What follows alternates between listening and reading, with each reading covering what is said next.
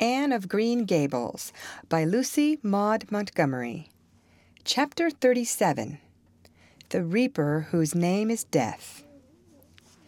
Matthew, what is the matter? Matthew, are you sick? It was Marilla who spoke, alarm in every jerky word. Anne came through the hall, her hands full of white narcissus. It was long before Anne could love the sight or odor of white narcissus again.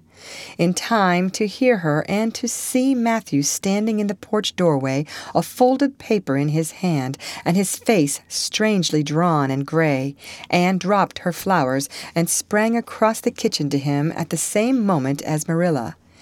They were both too late. Before they could reach him, Matthew had fallen across the threshold. "He's fainted!" gasped Marilla. "Anne, run for Martin! Quick, he's at the barn!" Martin, the hired man, who had just driven home from the post office, started at once for the doctor, calling at Orchard Slope on his way to send Mr. and Mrs. Barry over. Mrs. Lynde, who was there on an errand, came too. They found Anne and Marilla distracted, trying to restore Matthew to consciousness. Mrs. Lynde pushed them gently aside, tried his pulse, and then laid her ear over his heart. She looked at their anxious faces sorrowfully, and the tears came into her eyes. "Oh, Marilla," she said gravely, "I don't think we can do anything for him." "Mrs. Lynde, you can't think Matthew is... Anne could not say the dreadful word. She turned sick and pallid. "Child, yes, I'm afraid of it. Look at his face. When you've seen that look as often as I have, you'll know what it means." Anne looked at the still face, and there beheld the seal of the Great Presence. When the doctor came, he said that death had been instantaneous and probably painless, caused in all likelihood by some sudden shock. The secret of the shock was discovered to be in the paper Matthew had held, and which Martin had brought from the office that morning. It contained an account of the failure of the Abbey Bank. The news spread quickly through Avonlea, and all day friends and neighbors thronged Green Gables and came and went on errands of kindness for the dead and living. For the first time, shy, quiet Matthew Cuthbert was a person of central importance. The white majesty of death had fallen on him and set him apart as one crowned. When the calm night came softly down over Green Gables, the old house was hushed and tranquil. In the parlor lay Matthew Cuthbert in his coffin, his long gray hair framing his placid face, on which there was a little kindly smile, as if he but slept, dreaming pleasant dreams. There were flowers about him, sweet, old-fashioned flowers, which his mother had planted in the homestead garden in her bridal days, and for which Matthew had always had a secret, wordless love. Anne had gathered them and brought them to him, her anguished, tearless eyes burning in her white face. It was the last thing she could do for him.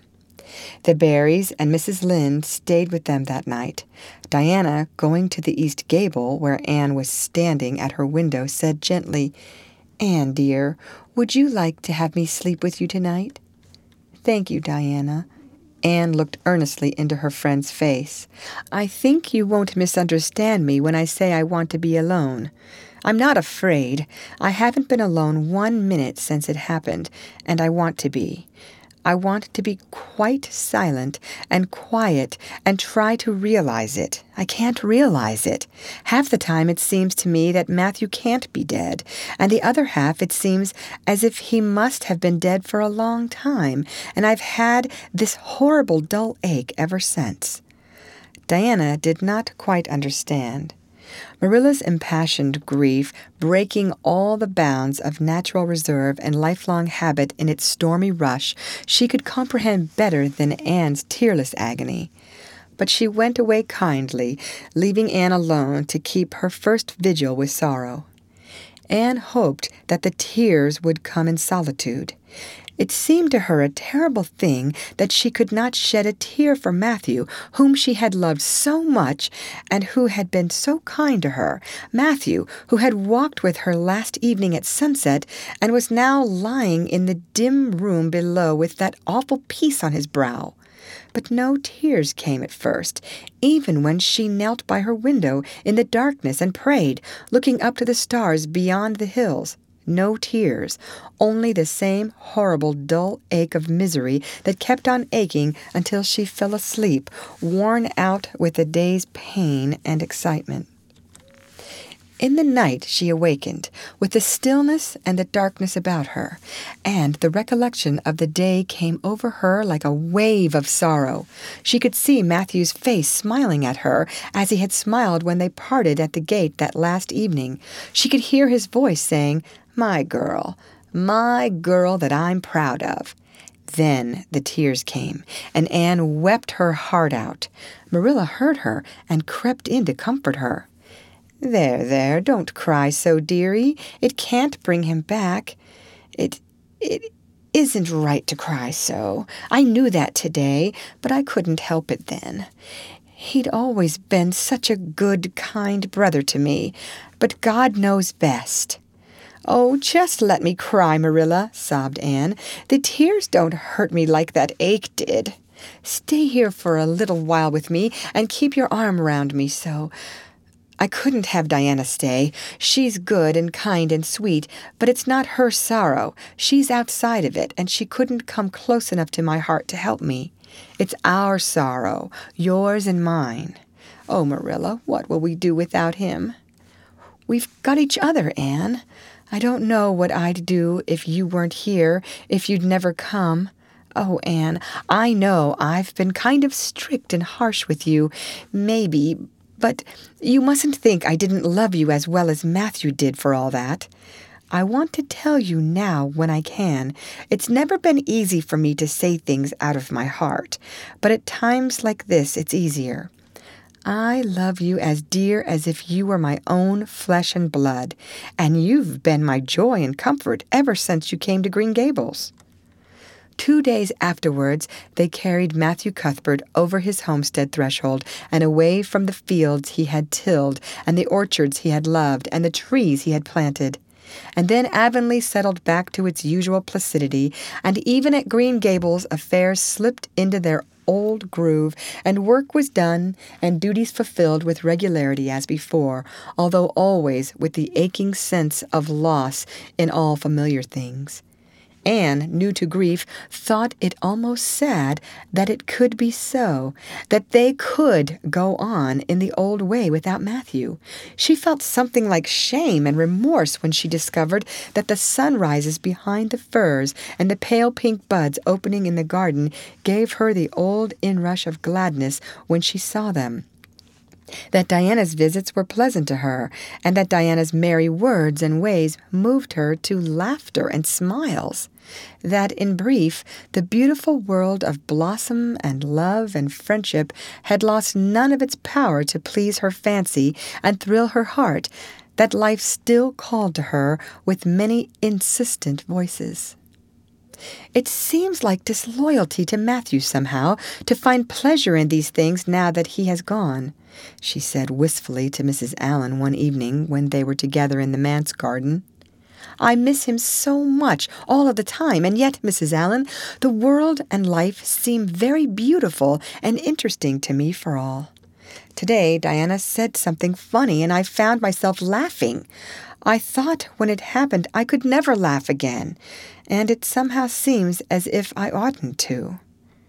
When Matthew was here, he liked to hear you laugh, and he liked to know that you found pleasure in the pleasant things around you," said Mrs. Allan gently. "He is just away now, and he likes to know it just the same. I am sure we should not shut our hearts against the healing influences that nature offers us, but I can understand your feeling. I think we all experience the same thing. We resent the thought that anything can please us when someone we love is no longer here to share the pleasure with us, and we almost feel as if we were unfaithful to our sorrow when we find our interest in life returning to us. I was down to the graveyard to plant a rose bush on Matthew's grave this afternoon," said Anne dreamily.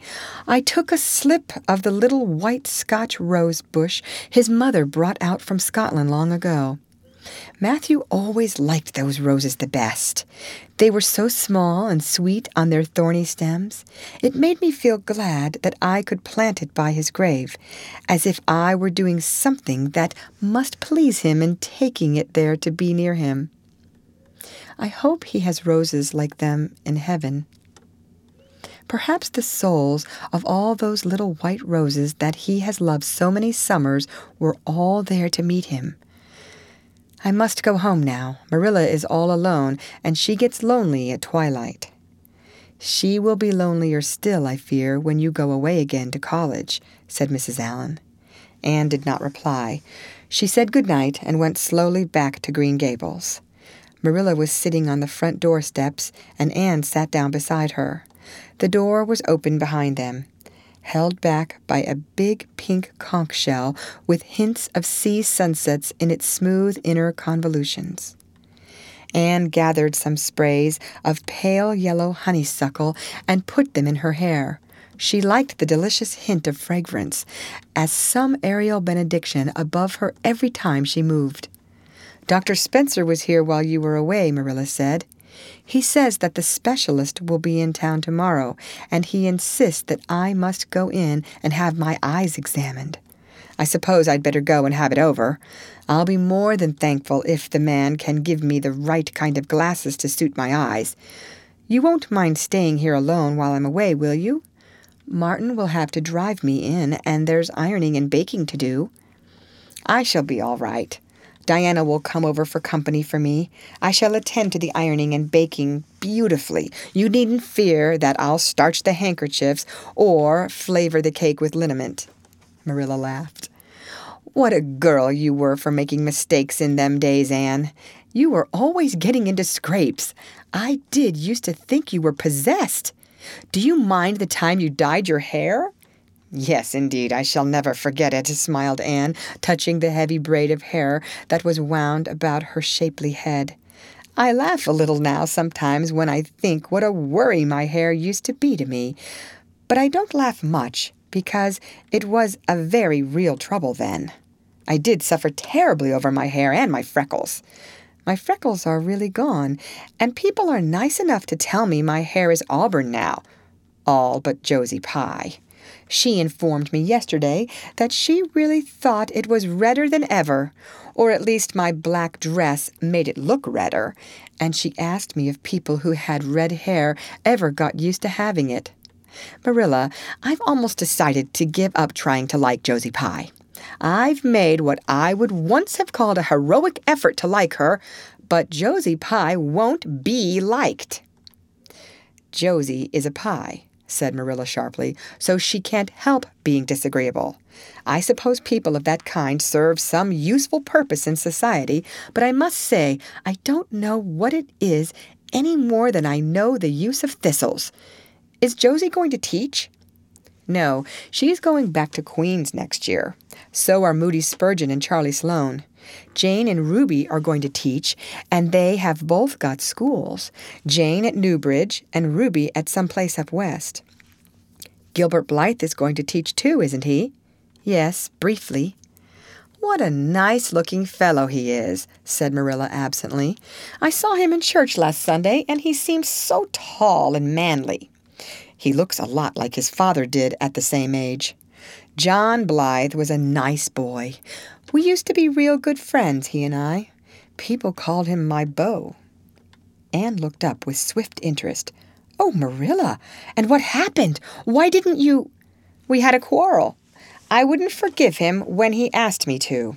I meant to, after a while, but I was sulky and angry, and I wanted to punish him first. He never came back.